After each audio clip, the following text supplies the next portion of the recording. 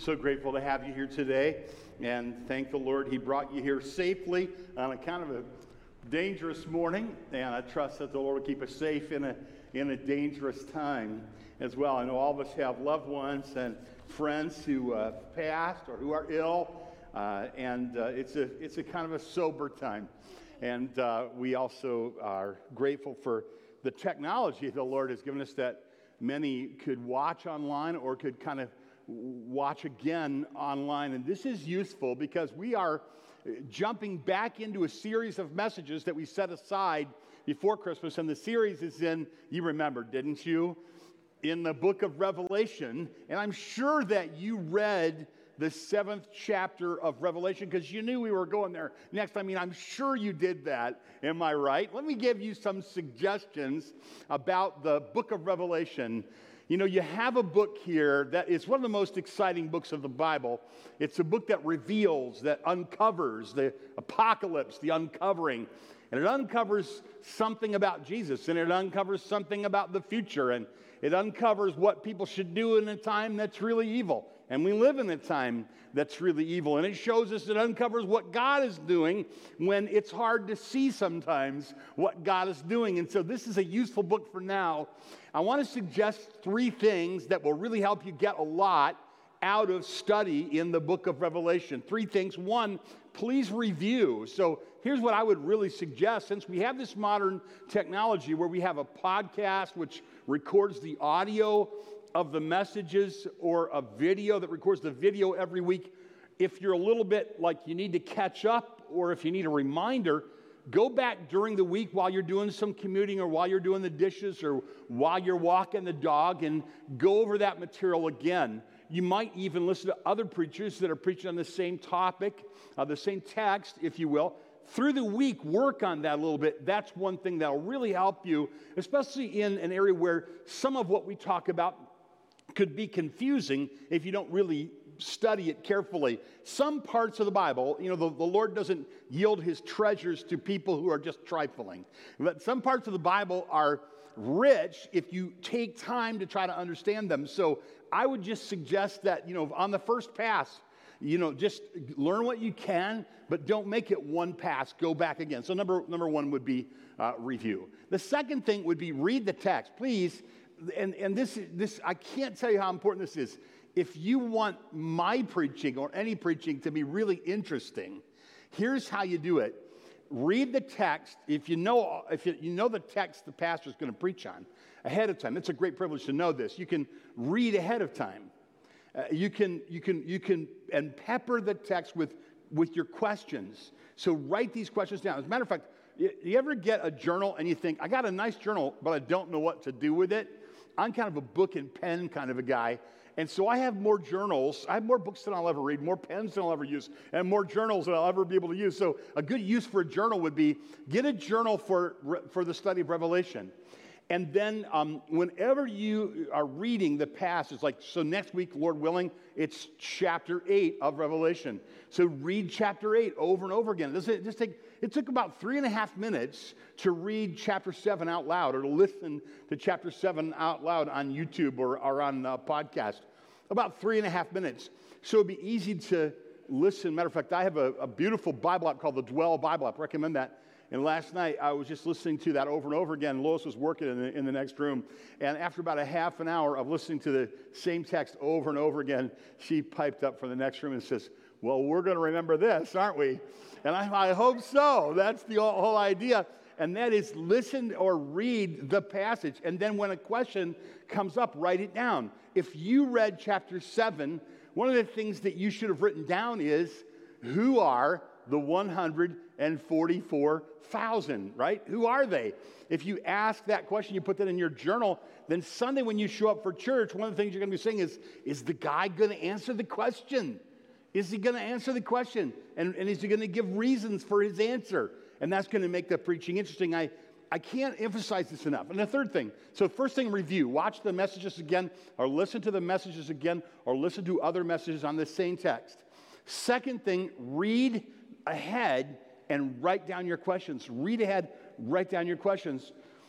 Third thing is get with somebody else and talk about it. Now, you can do this formally or informally, but you ought to have somebody that you talk about the Bible. You can talk to your mate, hopefully that you talk about the message. You talk about the text of Scripture, and you ask questions, and you kind of have a conversation about that. Hey, isn't it true? A lot of what we talk about isn't really a very big deal. Pastor across town, I used to work under his direction, Pastor Anthony. I would come in and I would be talking about a football game. And Pastor Anthony would get this blank stare because he's one of those guys that didn't really care about football. And I would realize, okay, he doesn't care. And I said, I'm sorry, you don't really care about football, do you? And you know what he said to me? I always remember this. He goes, Ken, there will always be another big game. There will always, and it's true. I'm going to care about football, but there will always be another big game. But nothing is as big as what God's doing in the world. And so get with other people and talk about that. I want to be that guy. I don't want to be that pastor, that irritating pastor.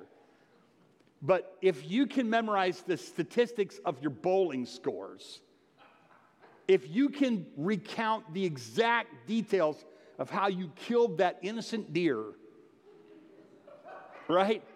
If you know all about that person that you admire, you can study the Bible, God's Word, and you can learn the Bible, God's Word, and it matters. Man, Revelation matters. This stuff is happening. This stuff is going to happen. This is life and death stuff. This matters.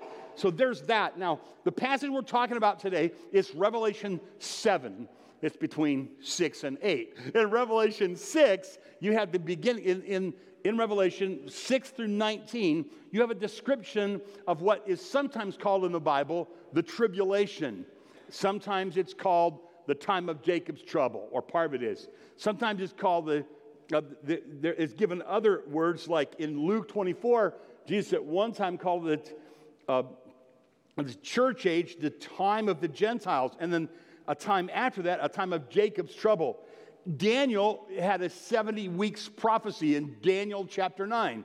And Daniel talked about this tribulation period in Daniel chapter 9. 2 Thessalonians talks about this period of time. So all throughout the Bible, Jesus in one of his discourses, the Olivet discourse, spoke about this time. So this period of time, this 7-year period of time that's described in the Bible is described in chapters 6 through 19. And one of the ways that you can understand what's going to happen here is during this time, God says in the future, God's judgments are going to pour out on the earth. And they're given in series of 7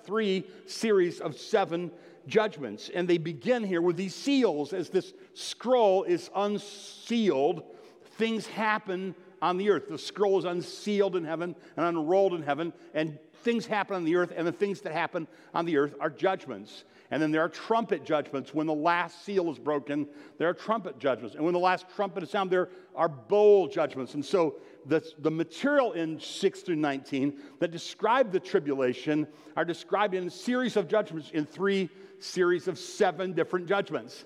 And if I lost you on that, it'll become familiar with you as we go over it, because this won't be the last time that we talk about it. What we're saying is that in Revelation in chapter 6, it contains a description of 6 of the 7 seals, and they're not good. It comes to the end and asks a question, who can stand in the face of God pouring his judgment on the earth when this is going to happen? And maybe I should stop, and maybe that's going to stumble you a little bit. And you're saying, wait a minute, I thought God was nice. I thought he was loving. I thought he was merciful. I thought he was gracious. I'll say he certainly is. And he's also just. And he's righteous. And you have a human longing for justice, don't you? You have a human longing for, that's one of the great human longings that we have. It's not right that an innocent person should be killed. It's not right that an innocent child should be hurt. This should be made right.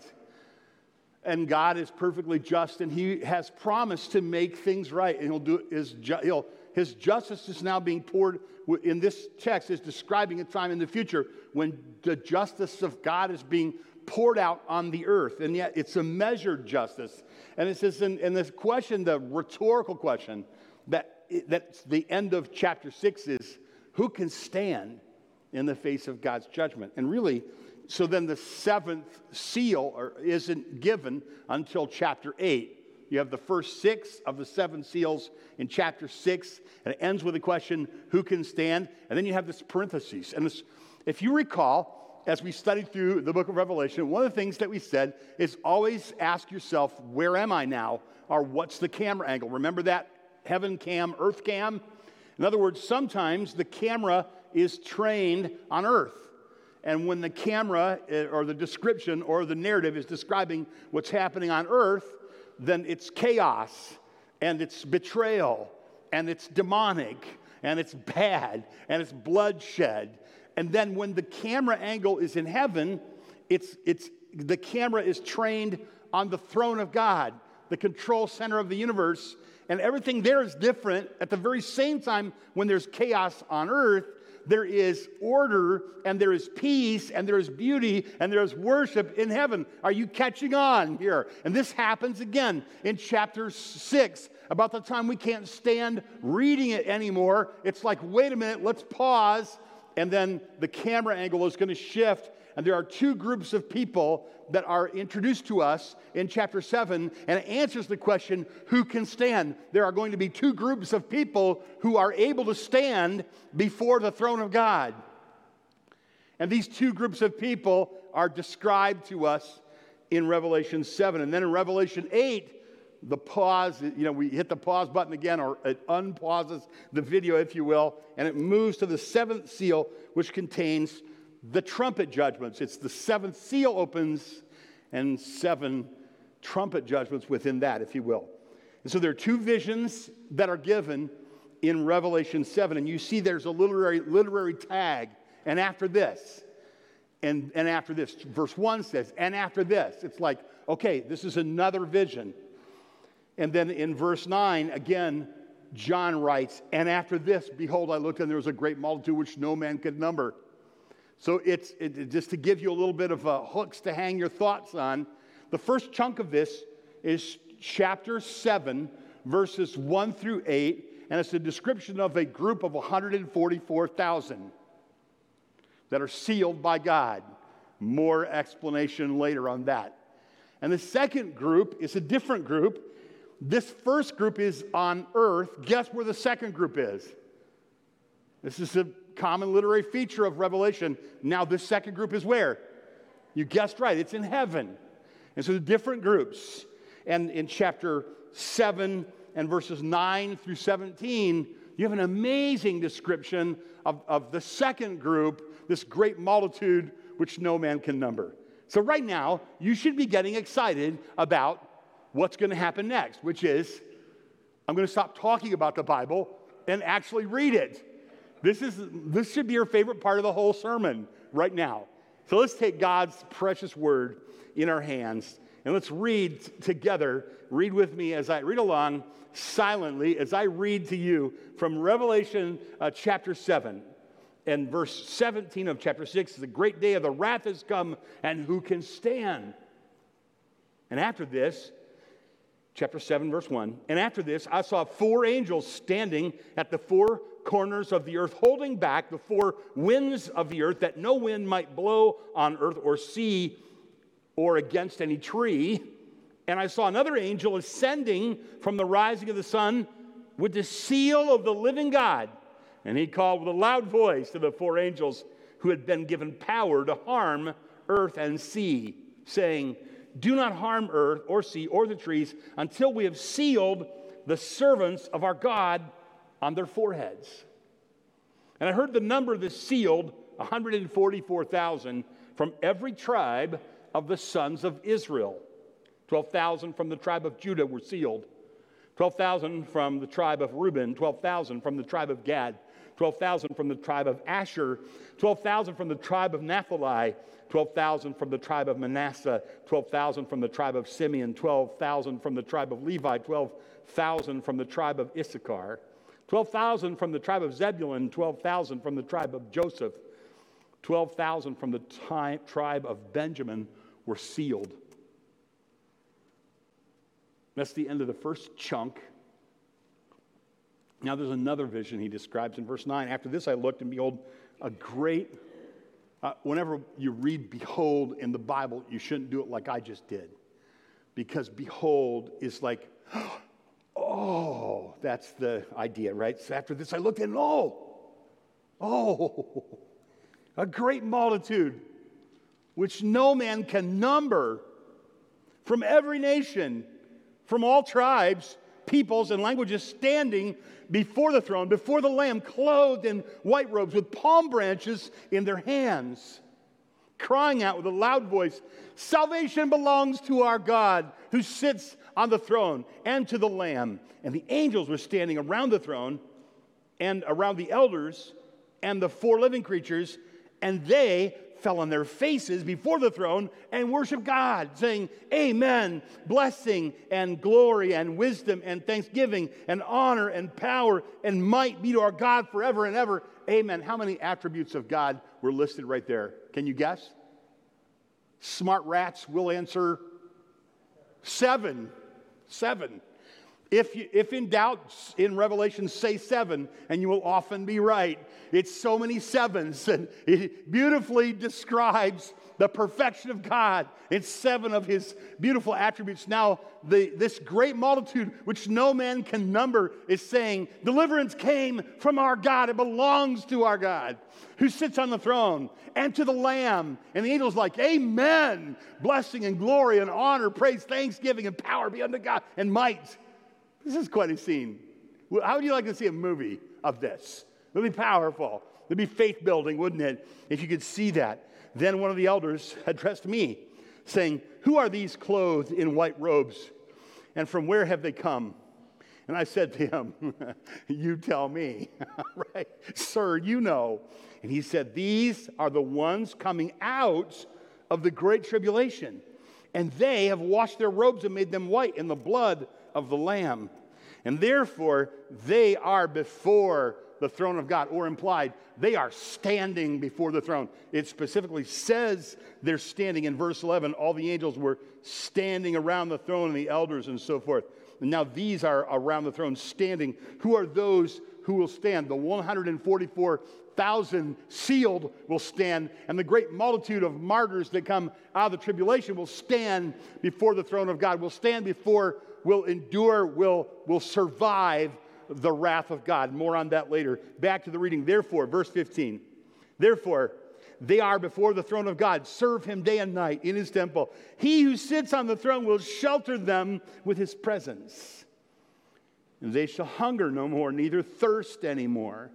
The sun shall not strike them, nor any scorching heat. For the Lamb in the midst of the throne will be their shepherd. He will guide them to springs of living water, and God will wipe away every tear from their eyes. You may not completely understand that, but you should get it. And I will help you get it. So again, chapter 6 ends with a question after the 6 of the 7 seals are unfolded and judgments pouring out on the earth. And chapter 7 answers the questions before moving to the 7th seal in chapter 8. Get it? Chapter 7 is a parenthesis or a sidebar between the 6th and the 7th seal. The 6th seal opens in chapter 6, and the 7th seal opens in chapter 8, if you're tracking with that. It answers the question posed at the end of chapter 6, who is able to stand? And this matters a lot. It's like, we put it in terms that might help you right now. Do you ever look around and think, my goodness, we live in an evil age. So many people don't love God. And sometimes I even find my own heart wanting to stray from God. What should I do? What hope is there? What if I can't be faithful to God throughout my life? What if I stumble? What if I fail? What if I am not faithful to God? This should be an encouragement to you. God is able to make you stand. God is able to make you stand. God, by the seal of his Holy Spirit, is able to make you stand. Some of you might say, what if I have to suffer? God is able to reward you after he gives you your life back, after you have suffered unto death. But if he doesn't want anybody to kill you, they can't touch you until he's done, till you're done doing what he assigned you to do. This is kind of what the text is going to say. So there are two groups that survive, who stand. The 144,000 Jews here, who are on earth in verses 1 through 8, and they're converts, I believe, who are in heaven. And we'll go into detail on that. Just a little aside for those of you who are interested in this, if you could write really fast, or all these notes are online. Every detail of this is online at betheljackson.org under the sermon. You can see it online afterward. But you'll notice there are 3 sidebars that keep showing the place of the faithfulness of God in the tribulation. It's like when I can't take any more, we get a little vision of heaven. And this happens in chapter 7. Verses 1 through 17, the chapter here. It happens again in chapter 10, verses 1 through 11 and 14, and chapter 20, verses 1 through 6. About when it's too heavy to take, we stop and we look at what's happening around the throne of God in heaven. And so, think about this just for a minute. How would having this vision have affected John? Where was he? On the Isle of Patmos in prison, right? He was separated from his loved ones, separated from his churches that he loved, that he wrote to. Did it look good or bad? It looked bad. Separated, couldn't go to worship, couldn't gather with the churches. Would have remembered being with Jesus, but so here he is. How would this vision have affected him to see that there are 144,000 Jewish people who are faithful, who's sealed by God, and there's a great multitude which no man can number out of every tribe and tongue and nation standing before the throne of God in heaven? How would that have affected him? It would have encouraged him. How would it have affected the churches that read this? The original, this is one of the things you always want to do with the Bible, right? Who was the original author? And what was the original setting? And how would the original hearers or readers have felt when they read this? You always, if you answer those questions, you often find the scriptures come alive for you too, which really kind of leads us to the third question, and that is like, why would God want Bethel Church to study this? Why would Pastor be taking us through the Great Tribulation for 14 weeks? Well, because it's God's Word. That's why. He wants to dwell with us. He wants to shelter us. He wants to make everything that's wrong right. He's able to seal those he's going to use. He's able to deliver those who suffer. So let's look at these two groups, 144,000 sealed, verses 1 through 8, and they're on earth. It says, after these things, this literary flagging of the beginning of a new vision. He says it in verse 1 and verse 9. The wind of God's judgment. The wind here in the passage is obviously, when you continue reading, that wind is a symbol that's decoded immediately in the next few verses. It's obviously a symbol of God's judgment. It's bringing harm, right? And they're saying, wait, the angel that comes from where the sun comes from where God comes from, says, don't harm anything yet until these 144,000, 12,000 from each of these tribes are sealed or protected. They're protected from the judgments of God while they're doing their serving God, probably their missionary work. How do we know? Because the great multitude in verses 9 and following are probably the result of their faithfulness and their missionary efforts, and God bringing large group of believers to himself. So the wind of God's judgment is withheld until the angel that God has sent to seal a special group with the name of God on their foreheads. Everybody talks about the mark of the beast or the mark of Satan on people, but everything that Satan does is a counterfeit for the good, right thing that God does, and God puts his name on believers. God puts his name on you. God's name on you. Mine. This one is mine. It's kind of neat, isn't it? Sealed. And in this particular case, that seal is not a general seal for all believers. It was specifically protecting these 144,000 through this time of tribulation. And their verses 5 through 8 is a listing of the tribes. There's number of different places in the Bible where the tribes are listed, and there are some minor variations. Students of the Bible that want to go deeper for extra credit could study why are certain tribes listed and certain tribes not listed, and why is one name set aside and another name put there. We could talk for a long time about that, but I would burn the roast, which I don't intend to do. Who are the 144,000? Well, their key text here in chapter 7, they're reintroduced in chapter 14. So if you want to read ahead, you can see more about them. Who are they? Well, it's not, some have said, well, it's the church, but it's not the church because it says it's Israel. The church is never called Israel in the New Testament. And then and these are 4 reasons why I don't believe it's the church, though some believe it is. Because the church is never called Israel in the New Testament is one reason.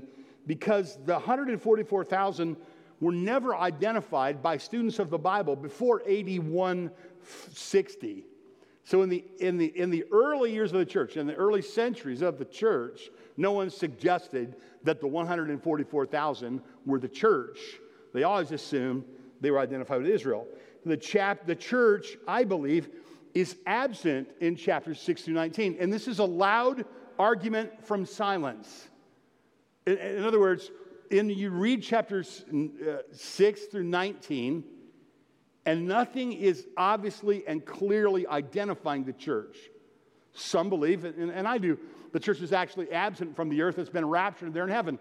Others who love the Lord, have a high view of the Bible, think the church goes through the tribulation, but the emphasis is on Israel in the tribulation. And this in our church, we've agreed not to go to daggers about that, but to allow some gentleman and lady conversation about that. I just think it's fair for you to know I would lean toward the church isn't here group, even though I would have a lot of respect for people who say, no, the church is here, but the emphasis is on Israel. The key thing is, it's obviously, to me, it's Israel. The vision names specific tribes. And it specifically says, if you read it, it says in verse 4, I heard the number sealed, 144,000 sealed from every tribe of the sons of Israel. So I think it's Israel. So you think, well, why is this important? It's going to be important because God always intended for his people Israel to be a light to the Gentiles. And they haven't really been altogether as they should be. And in this time of tribulation, you have these 144,000 that are raised up, and there are other characteristics of them that are fascinating that you can study when we get further into the book. And as soon as they do what they do in faithfulness to God, there's a great number of believers from that are Gentiles and Jews alike, and nobody can number them. And so most students of the Bible believe there's a corollary, there's a cause and effect between verse 8 and verse 9. That is, because the 144,000 served the Lord faithfully and they were true to his testimony, as it says in chapter 14, then there was a great harvest of souls, of people coming to know the Lord during the time of the tribulation. And it obviously is the case because that next group is a great multitude that no one can number that are coming out of the tribulation. And so that list, we may not entirely, we haven't addressed it right now about why the list includes some and doesn't include others, but in general, most Bible scholars suggest that the list is representative of those who are faithful to God, and he has put his seal or protected them through this time of tribulation. One thing that the list does tell us clearly is it indicates that it's a literal time and space group of people, as genealogies do. And they're the beginning, or these 144,000, according to chapter 14, are the beginning, or they're the first fruits of those who become a great harvest of souls during the tribulation. And when I was in Indiana once on a missions trip, we were at the dunes, and buses began to arrive from Chicago. A whole bunch of buses from what appeared to be a school arrived there at the dunes, and the doors opened up, and we realized it was a school of Orthodox Jews, and out of the buses poured dozens and dozens of little boys with Orthodox Jewish clothing on and little curls beside their head, and they rushed out like any little boys would do and began to play on the beach and look around. And I watched those dozens of little Jewish boys. And my imagination took over, and I thought, who knows when Jesus is going to return, or when the rapture of the church is going to take place.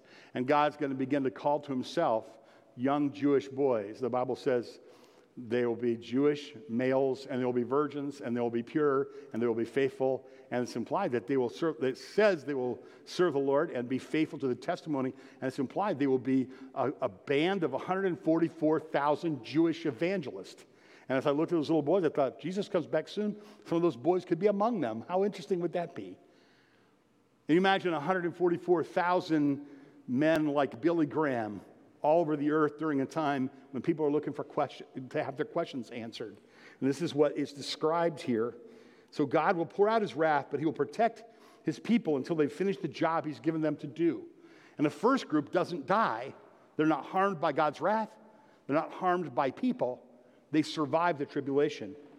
They'll be protected. They'll survive.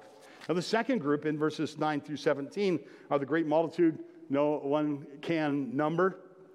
And they're standing, which is significant. They're standing before the throne. Who will stand?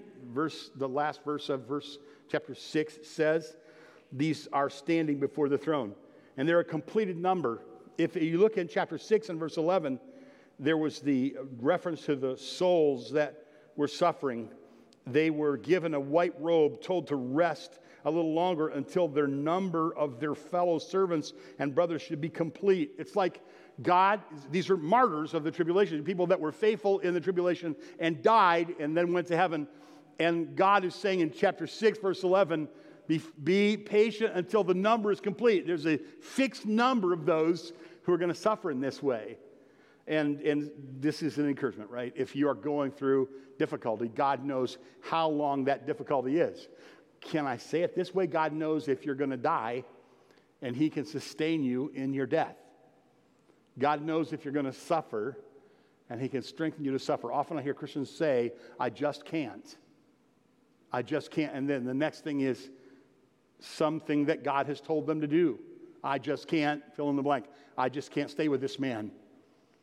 I just can't put up with this woman. I just can't do that under these circumstances. Wait. If God says you can, he will strengthen you to do. He knows how long your difficulty is going to last. And he can sustain you. This is what the text is saying here. And so these are people that have white robes washed in the blood in the righteousness of Christ. And palm branches, the Feast of Tabernacles, they would use palm branches as a sign of joy and a victory. And throughout the Jewish nation, this is what they would do. They would wave palm branches in victory. So here you have a group from it's a multitude no one can number. I'm in verse 9. They're from every nation, this means Gentiles, and tribe, and Jews, peoples, and Jews and Gentiles, peoples and languages, standing before the throne and before the Lamb, clothed in white robes. They're believers. They're clothed in the righteousness of Christ, and they have palm branches in their hands. They're celebrating a victory. They're doing the Super Bowl dance. They're doing the national championship dance thing. They're expressing their joy. Who are these people? They're people who died after suffering in the tribulation. And now they're in heaven at the throne of God standing and celebrating a great victory, and they're righteous before God. God is able to make you stand. God is able to sustain you and keep people from hurting you. Or if he lets people hurt you, he's able to take you into his presence where you will now be living in eternal victory and eternal joy before God. But if you reject Christ in this age, will you be able to receive Christ in the tribulation? There's some conversation about that. I would be very careful about that. Can people who have heard the gospel in the church age be saved in the tribulation if they've rejected the gospel? And I think they can, but I would not gamble with that. And here's why. If we were to go to 2 Thessalonians chapter 2, verses 9 through 11, one of the things that you see described there is the same period of time. And one of the things it says is that there will be a great deception that sweeps over the earth during this time. So not everybody will be enlightened, like Logan said. And Logan, when you said that, you said something very scriptural, you said the lights went on. That's what the Bible says. Like, that's enlightenment. You told me before, Logan, you said, I was an atheist, and then the lights went on, and I believed the things that I was told about God. And this is the way it works. God turns the lights on. We don't even have to have all of our, Logan, that's so wonderful, by the way, my friend. That's so wonderful. That God saved you and brought you to himself and turned the lights on for you. And this is what will happen. God, the Holy Spirit, has to turn the lights on in a miraculous way. And the things that you doubted before. Some people who think they're saved are not saved. And the lights are not on. And they don't love the things of God. And they don't hate the things they ought to hate. But they're churchy. And they've been around church. And they've been around Bible. And they know enough things to say that they're almost like it's like an inoculation that keeps them from having the real thing. And they need the lights that you should ask God, God, turn the lights on and lighten me. Give me a hunger for your word. Give me a love for your church. Give me a desire to serve you. Help me to love what I ought to love. Let the lights go on. In the tribulation, the lights may not go on for many. And that's the thing that's implied in 2 Thessalonians. But for a great multitude, which no man can number, the lights will go on. In chapter 7 there, verses 9 and 10, in chapter 6, this group of martyrs is crying out for deliverance. God, when are you going to make this right? When are you? And now their cry is different, isn't it? What's their cry in heaven? It's the cry. Listen to it. It's kind of sweet. And then the ones that the martyrs crying out for deliverance, crying out for justice.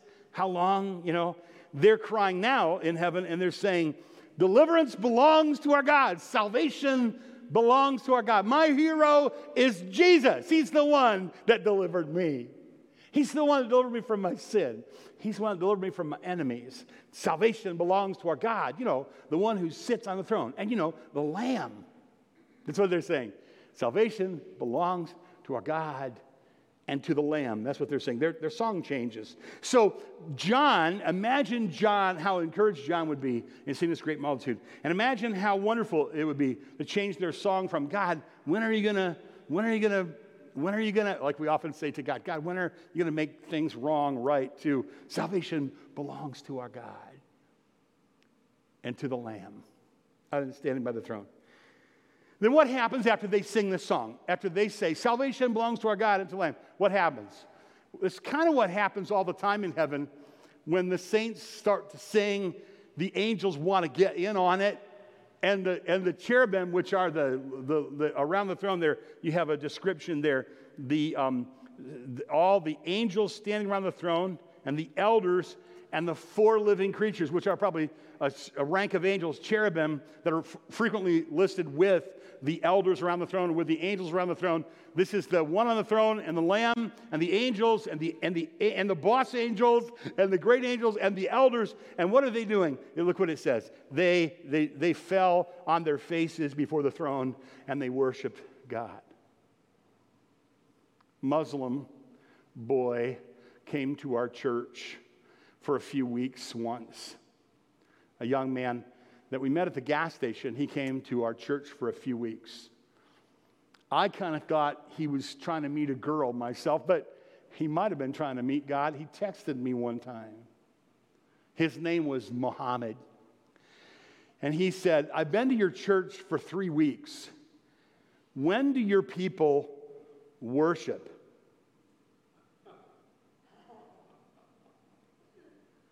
I said, what do you mean? He says, nobody ever gets down on their face. It wasn't a bad question. The only legitimate answer to that question, coming from a man who has a lot of trouble physically getting down on his face, is sometimes I do that when nobody's looking. When was the last time you just got down on your face and said, God, you are God. Salvation belongs to our God and to the Lamb. God on the throne and to the Lamb. You are God. I love you. I'm yours. Make me faithful. Seal me. Protect me. Help me. I need you, God. There's no excuse. The people who meet God, what do they always do? Bang, down on their face. Down on their face before God. And so it is with these angels and with these living creatures and with these elders. And then they were praising God, saying, amen, blessing and glory, and wisdom and thanksgiving, honor and power and might be to our God forever. Amen. This is what's happening. And they worship God and they praise him for these 7 attributes. And then the elder wants to do a teaching with John just to make sure, like a really good teacher, asks questions that she always knows the answer to. But they want to see if you can give the answer. If a person doesn't ever do that, they're probably not a good teacher, because a good teacher doesn't just belch out information. A good teacher, right? People that are oriented toward teaching that are really good, the ones I've known, are always going, my grandpa was this way. Why did I turn it to the left and not to the right? Why? Why do you think I did that? And he would want you to say, I don't know. And then they would ask again. And so this is what's happening here, right? So you have this, then one of the elders, so it must be important because this elder's going, don't miss this right here. Get this in your book. Write this one down. Who are these people that are clothed in white robes? Where did they come from? And I said, you tell me, right? Sir, you know. He said, these are the ones coming out of great tribulation. I know you are not in the great tribulation right now.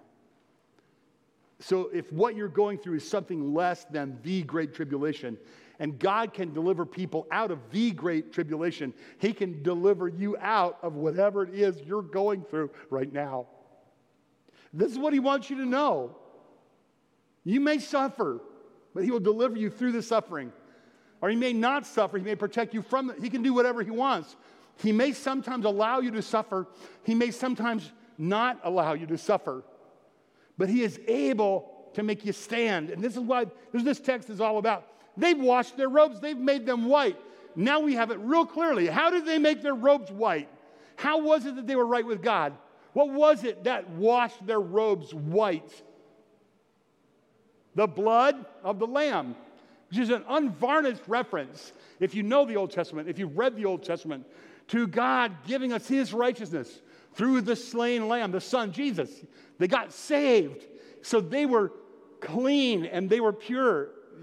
Sorry, Logan, you get to be like the illustration today, but you stood before us and humbly confessed your sin. That's the man you used to be, but not the man that you are today. Because when God looks at you, Logan, he sees the righteousness of his Son, Jesus Christ. That doesn't even make sense, does it? But it's what God said is true.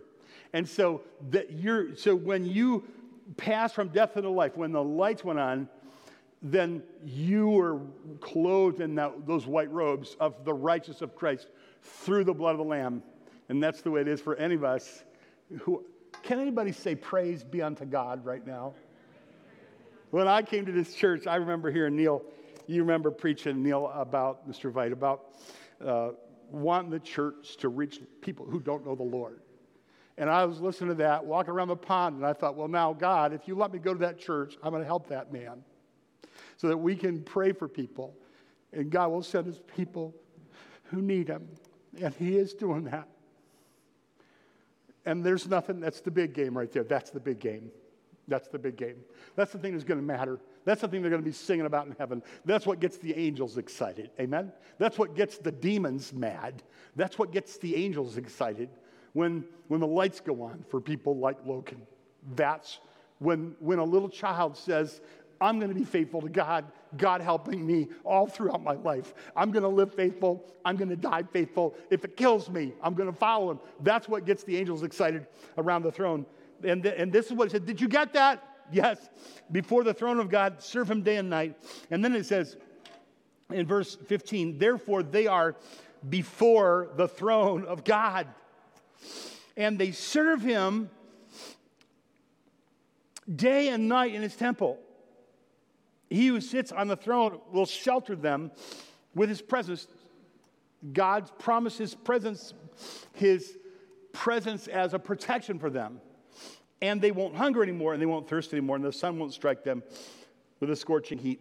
For the Lamb in the midst of the throne will be their shepherd and will guide them to springs of living water. And God will wipe away every tear from their eyes. Amen. So they serve him day and night. He dwells among them, casts a tent over them. They don't hunger, they don't thirst, they don't have unrequited desires and needs. The Lamb is their shepherd, takes them where they need to go, feeds them with what they need to have. He leads them to fountains of living water for flourishing. He wipes away all their tears. He takes away all their sorrows. Trust him. Faithful, be faithful. He can make you faithful. He's faithful. 4 things before we quit. 4 things. God, you're not in a hurry. It's dangerous to drive out there. Let's just relax. 4 things. God's not eager to judge you. He's eager to bring justice to the earth, and he wants to extend his mercy to you. In wrath, he always remembers his mercy. That's number 1. God is not eager to judge you. God isn't eager to judge. He has a redemptive plan so that people can be under the mercy of God. 2, you can live a consecrated life even in a really hard time. These people were faithful in the Great Tribulation. You can be faithful. Patricia Engler, young woman, she was taught by her parents, and she went out to college, and she discovered that college was a really difficult place there. It was really hostile to her faith. So she decided that she's going to do something interesting. You can read this. Young people, you should look her up. Patricia Engler. Google that. Look her up.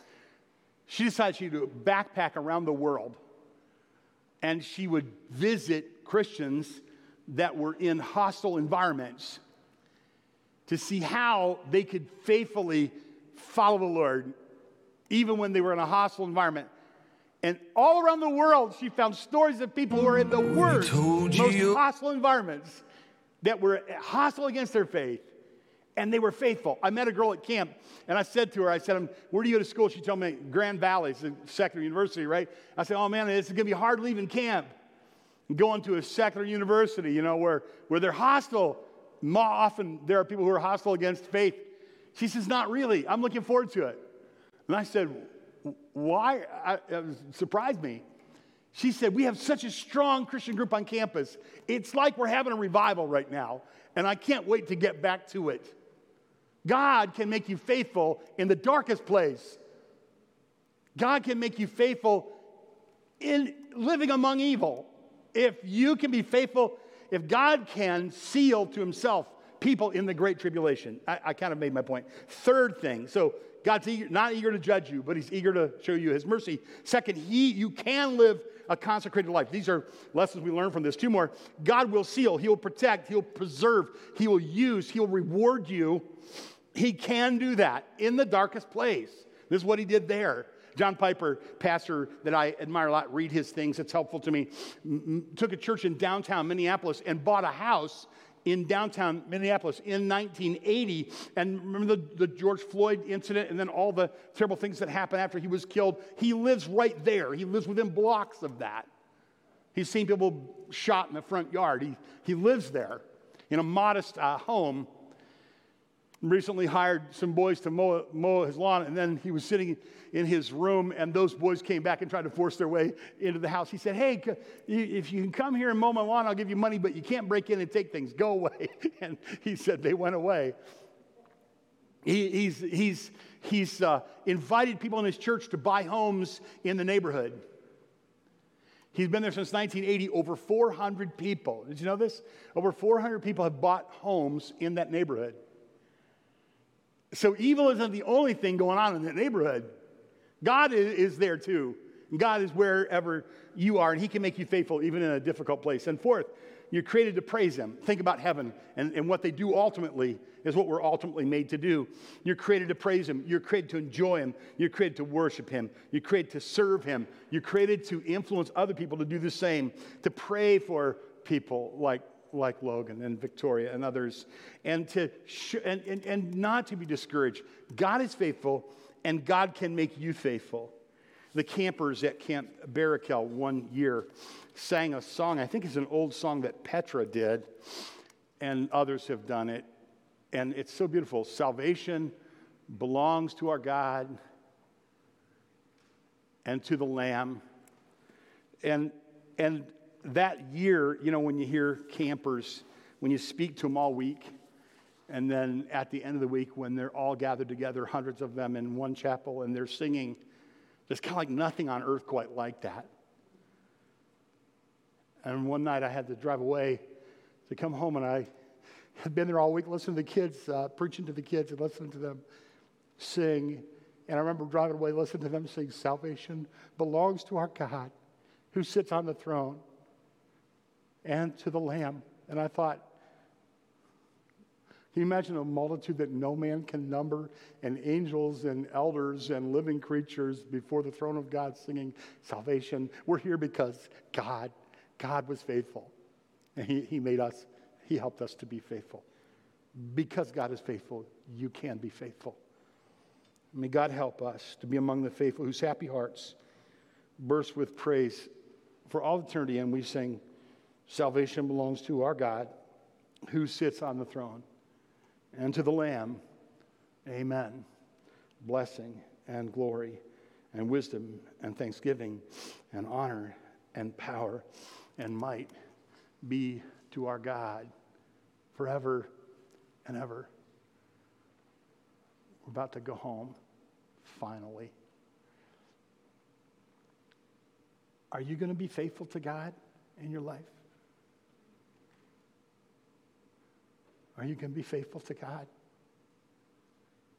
When you go back to school, are you going to be faithful to God? Are you going to be faithful to God when hardship, temptation, cancer, illness, depression, sadness come? God can make you faithful. He can seal you. He can protect you. He can strengthen you. He can help you. I wonder if a great way to start the year would be, even if you're just like a little person, a young person, is to go home and to say to God, get down, on your knees by your bed and say, "God, I love you. I want to be faithful to you. Help me be faithful to you." And then when you're old like me, and you think, "Well, I can't move as fast as I used to, but I'm still moving. And I'm not going to finish first, but I'm going to finish. And I'm going to finish faithful because you're faithful and you can make me faithful." And somebody will say, he was good to his kids. He loved his wife. He plowed the snow. He wired the cross. She ran the ladies group. She brought punch. God make us faithful. Can I pray that God will help you to be faithful? Stand and I'll pray a blessing on you today. And do be careful as you go home and get a chance to tell Logan how happy you are that he's a follower of Jesus now. Jesus, thank you for this encouragement from your word that you are faithful and you will always be faithful. And if you want to deliver us from evil, you can. And if you want to deliver us through evil, you can. And that when we're done with our weeping and with our hardship and with our hunger and with our thirst and with our injustice, there's going to be an eternity of palm branch waving celebration in heaven around the throne where we will stand because you made us to stand. And I pray, Lord, for Logan, and we thank you for what happened today, that you saved him, drew him to yourself, and that he wanted to be baptized today. Help him, and Victor, help him as they grow in the Lord, and others, Lord, you brought to yourself. And I pray that you'd use us as we follow you and help others to follow you. In the name of Jesus we pray. Amen. God bless you. Have a great week.